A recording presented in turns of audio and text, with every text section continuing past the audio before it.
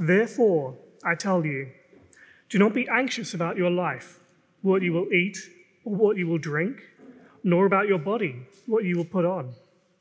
Is not life more than food, and the body more than clothing? Look at the birds of the air. They neither sow nor reap nor gather into barns, and yet your heavenly Father feeds them. Are you not of more value than they? And which of you, by being anxious, can add a single hour to his span of life? And why are you anxious about clothing?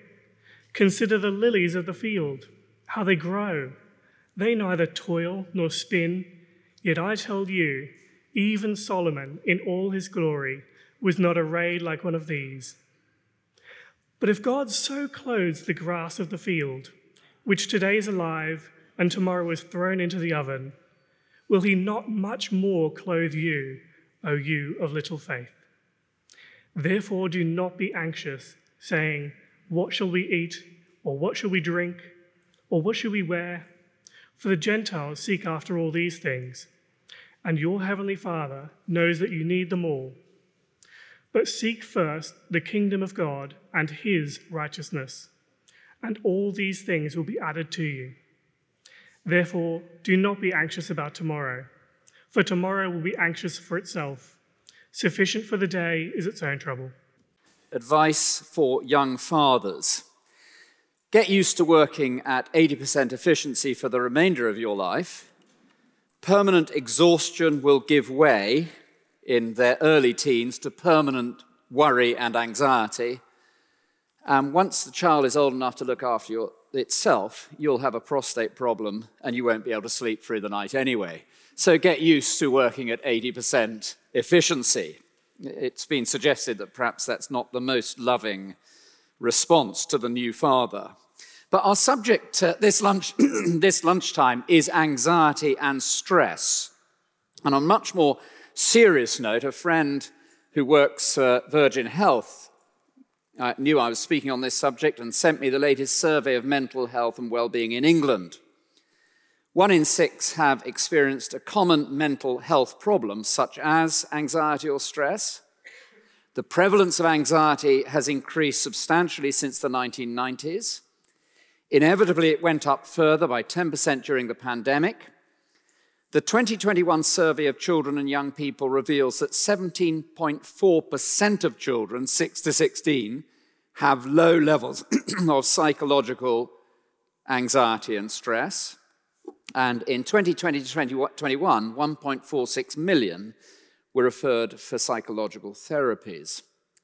And here is an interesting statistic that 4 out of 10 of the highest level of referral came from London boroughs, with the highest from the London boroughs being Hammersmith and Fulham.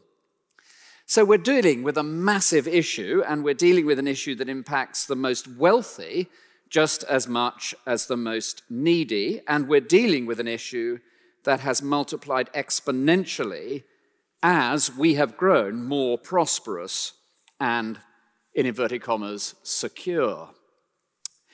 We need to note right as we begin that some issues of anxiety require serious medical treatment and medicinal intervention. And it may be, if you are somebody with acute anxiety dogging you, as it were, then an appointment with the GP would be a very good thing alongside what we're considering today. And it's worth noting up front, of course, that some anxiety, if you have the right definition there, is good. The oldies among us will remember Dylan from the Magic Roundabout. He basically sat at the foot of a palm tree smoking something probably illegal and was thoroughly laid back. But the businesswoman with no eye on what could happen will fail, and the father with no concern for the future of the child is negligent. So, risk registers and so forth. Yeah, they are important. But today's passage comes as part of a set of 4 issues and attitudes that undermine and do serious damage to a person's relationship with their Father in heaven. We're in the Sermon on the Mount. Right at the center of the Sermon on the Mount is the Lord's Prayer, Our Father in heaven. And then following the Lord's Prayer, Jesus gives us 4 areas that will rot up our relationship with God. Last week, treasure on earth. Do not store up for yourself treasure on earth. This week, worry. And there are two parts to what we're going to look at. The first, 3 stress-busting exercises. The second, 1 anxiety-arresting priority. Let's begin with the stress-busting exercises, and they're there in verses 25 through 30. You might say there's more to life than stuff. So the first exercise comes in verse 25 and 26. Is not life more than food and the body more than clothing? Look at the birds of the air. They neither sow nor reap nor gather into the barns, and yet your heavenly Father feeds them. Are you not of more value than they? Well, this is a study of relative value. And Jesus wants to get out our binoculars to head to the park or the marshes. This weekend, I'm told, was Garden Bird Study Day run by the RSPB. Jesus wants us to look at our bird table. Consider how they fare. The migratory pinkfoot, the flocking goldfinch, the murmuring starling. They don't have barns. They don't have financial advisors. They don't have portfolios or pension plans or nest eggs or annuities. They don't have stress. Our Heavenly Father feeds them. It's important we note that it's not that they don't make provision for the future. They really do. I mean, some of them migrate halfway around the world, and you may notice that the blue tits in your garden have already begun planning their nest sites for spring. And it's not that they don't work hard. I mean, think about the swallow in the summer, up at 4:30, buzzing in and out of its nest, and running right the way through till after 9 o'clock. But consider the birds for a moment. Ponder their existence. Look at the birds of the air. They neither sow nor reap nor gather into barns, and yet your heavenly Father feeds them. Are you not of more value than they? Think of your relative value, our relative value, to that of the birds of the air. So in the book of Genesis, God looks at all he's created. It is good, it is good, it is good, it is good. Then, as the pinnacle of his creation, he creates humanity in his own image. God created him, male and female, he created them. And then he says, behold, it was very good. The psalmist in Psalm 8, what is man, humanity, that you are mindful of him, and the Son of Man, that you care for him? You've made him a little lower than the angels. Is God not concerned for us, our Father in heaven? So God, our loving Father in heaven, he knows what we need, and God, our loving Father in heaven, will provide. First, stress-busting exercise. It's really a study in relative value. Look at the birds of the air. Are you not of more value than they? The Father feeds them. Notice it's not what we need. Notice it's what we need and not necessarily what we want. Now, all of us will have seen city workers take considerable reductions in salary, status, and station. They haven't suffered unduly. And how do any of us know that God does not have for us a role and a position of fruitfulness that as yet we have no idea about, in a place or position which the world considers lesser, but will ultimately bring fruit and eternal reward? Think of the apostles. They stepped right down. Think of Jesus. Now, I was speaking on this passage way ago, back in the early 90s, to a group of 20 to 30-year-olds. And right from the back of the room, there was a lad sitting there, and he shouted out, "What about the sparrow?" And I had not got a clue what he was thinking about. So I said, "Well, what about the sparrow?" To which he replied, "Well, they die." Yes, indeed, I gave a totally inept response, but I've thought about it every time I've taught on this passage since. They do fall, but God also knows when the time is for us to die. And I think I used to think that it might be a bit of a surprise to God to meet me on the day of my death. What are you doing here? But he has that planned as well. So look at the birds of the air. They neither sow nor reap nor gather into barns, and yet your Father feeds them. The Lord's Prayer, Our Father in heaven.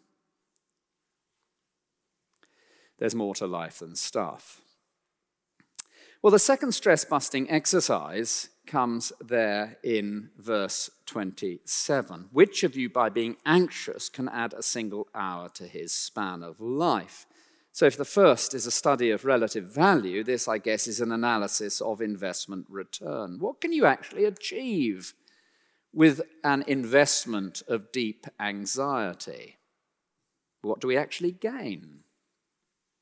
And here we're considering our life. The word for life can also be translated stature or height, and the word for hour can also be translated cubit, which is a measure of 18 inches. So this sentence could read, which of you by being anxious can add a single hour to the span of your life? Or this sentence could read, which of you by being anxious can add 18 inches to your height? Try it. Whichever, the point is absolutely clear. We can't alter the number of years we live by worrying, except to reduce them. We can't grow by worrying. Again, this isn't kind of Hakuna Matata, a whole life, whatever it is, strategy, head to the beach for a barbie and no worries, mate. It's rather, what's the point of worry? It achieves nothing. And so here's another exercise to engage in when we're anxious. It's often sort of 3 to 4 o'clock in the morning, isn't it? I find many of my very best ideas come then. I wake up and think to myself, what on earth were you thinking? Tunneling through under the Atlantic to start a new church in Washington. I mean, that's the sort of idea that comes between 3 o'clock and 4 o'clock in the morning. But next time you're awake at 3 to 4 o'clock in the morning and anxiety begins to eat at you, try a different strategy. Try growing. It'll achieve just the same. I was trying it at 3:30 this morning. Can I add 18 inches to my height? Of course not. So a relative value study and then an analysis of investment return. Our worry can achieve precisely nothing. Our anxiety is actually perhaps us punching above our pay grade.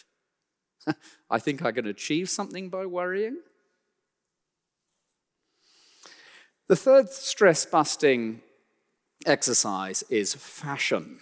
So from verse 28 through verse 30, well, go and buy a copy of Cosmopolitan or Elle or GQ or Esquire. And making sense of 28 through 30 needs some understanding of kind of desert ecology and of Solomon. Not a lot, but a little bit. Why are you anxious about clothing? Consider the lilies of the field, how they grow. They neither toil nor spin. Yet I tell you, even Solomon in all his glory was not arrayed like one of these. But if God so clothes the grass of the field, which today is alive and is thrown into the oven tomorrow, will he not much more clothe you, O you of little faith? So then the grass grows up in 24 hours. Sometimes the overnight dew is enough to bring it out. Within 24 hours it's gone, the sun has burned it off, but look at it. The grass and the lily tuber, they lie dormant. They weather the hard times of drought.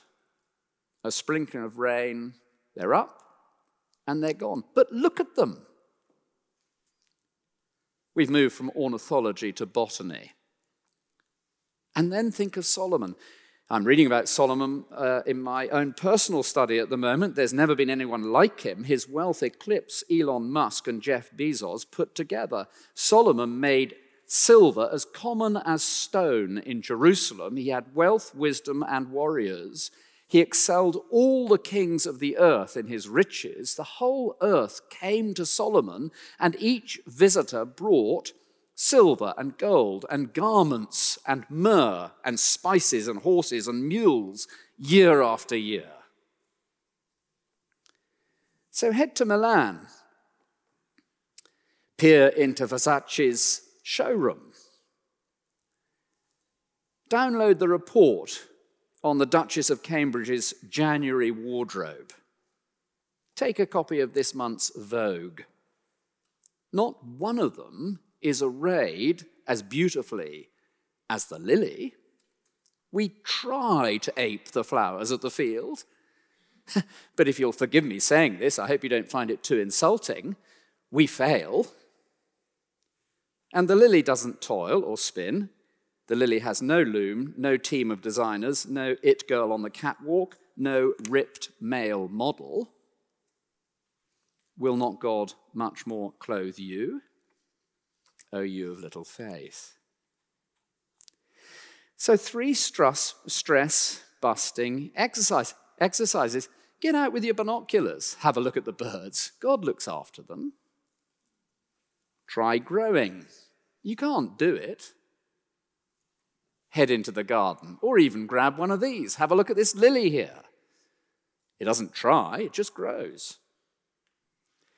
And what do they all have in common? I think the thing they have in common is this. Look, there's more to life than stuff.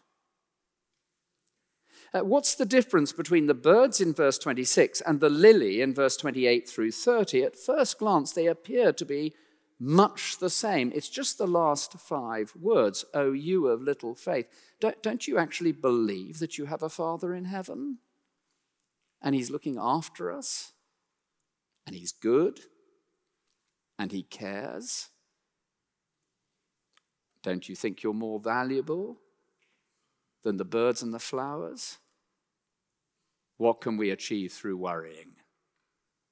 Trust him. Our Father in heaven. So we move from the stress-busting exercises to an anxiety-arresting priority. And really, I think there are 2 parts to this. First in 31 and 32, and then in 33 and 34. So 31 and 32 looks at the nations, the pagans, you might say, the unbelievers. Therefore, do not be anxious, saying, what shall we eat, or what shall we drink, or what shall we wear? For the Gentiles seek after these things, for your heavenly Father knows that you need them all.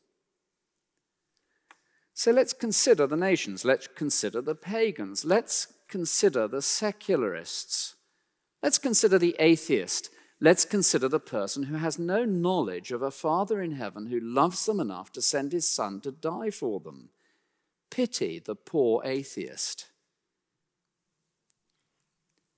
I mean, has it occurred to you that the more we remove from a culture the reality of a God in heaven who cares, in whom we can trust, the more that culture will be bound up in stress? I mentioned my friend in Virgin Health who pointed me to the survey of mental health and well-being, and I thought about this and had thought this for quite a long time. But has it ever made you wonder that the exponential increase in stress and anxiety is an inevitable result of rejection of God? Of course. Because if all you've got kind of for you is rearranging the pebbles in the bowl, and you're shutting yourself off from the one outside who loves and cares for you, inevitably your whole life becomes anxiety-ridden. But when we're connected to the one outside who loves us and cares for us, who looks after us and orders us, then stress is reduced. I wish someone would conduct a kind of parallel study. how does the graph of increased anxiety look against the graph of decreased Christianity? And I think you'd find them going like that. As we cease trusting in the Father in heaven who has shown himself to us in the person of Jesus Christ. Oh, the weekend supplements, they grow bigger and more stress-inducing. Oh, our teenage children, they become more and more anxious. Oh yeah, our old age and the possibility of a pandemic sends us into a tailspin because we have no trust in a Father who cares. Pity the poor pagan. Pity them. Don't be like the pagan, but verse 33, the anxiety-arresting priority. Seek first the kingdom of God and his righteousness, and all these things will be yours. The word to seek is a very strong word. Putting the word first, seek first, straight afterwards, makes it an absolute priority. To seek his kingdom is to seek his king and surrender to his rule. And to seek his righteousness, well, righteousness is the word for a right standing before God. Seek first his kingdom and his righteousness, and all these things will be yours as well. Remember how the sermon began? Blessed are those who hunger and thirst after righteousness, they will be satisfied. Remember how the sermon goes on? Unless your righteousness exceeds that of the Pharisees and the scribes, you will not have a place in heaven. Remember what Jesus says in the very next chapter: ask, seek, find, knock on the door, it will be given to you. Seek first his kingdom and his righteousness, and all these other things will be added to you, because you'll be under the rule of the Father who loves and cares and knows and orders. An anxiety-arresting priority. He loves us. He died for us. He cares for us. He's watching over us. He will bring us home. Now, I don't know, does your computer have one of those reset buttons that when everything has gone horribly wrong, you just press the reset? I do this regularly, and the IT people get utterly fed up with me, and then I get a rocket, and it lasts for about 6 months to a year, and then I do it again. Does your computer have one of these reset buttons? Is it time for a reset? Seek first his kingdom, his righteousness. These things will be yours as well. He knows what we need. He will provide. He's very good at it. He shows it to us in creation. Will we trust him?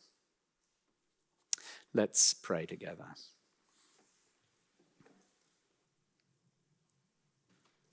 Our Father in heaven, we praise you for King Jesus, for the righteousness that he makes available to us. Please help us to seek first his kingdom and to trust you for all these other things. In Jesus' name, amen.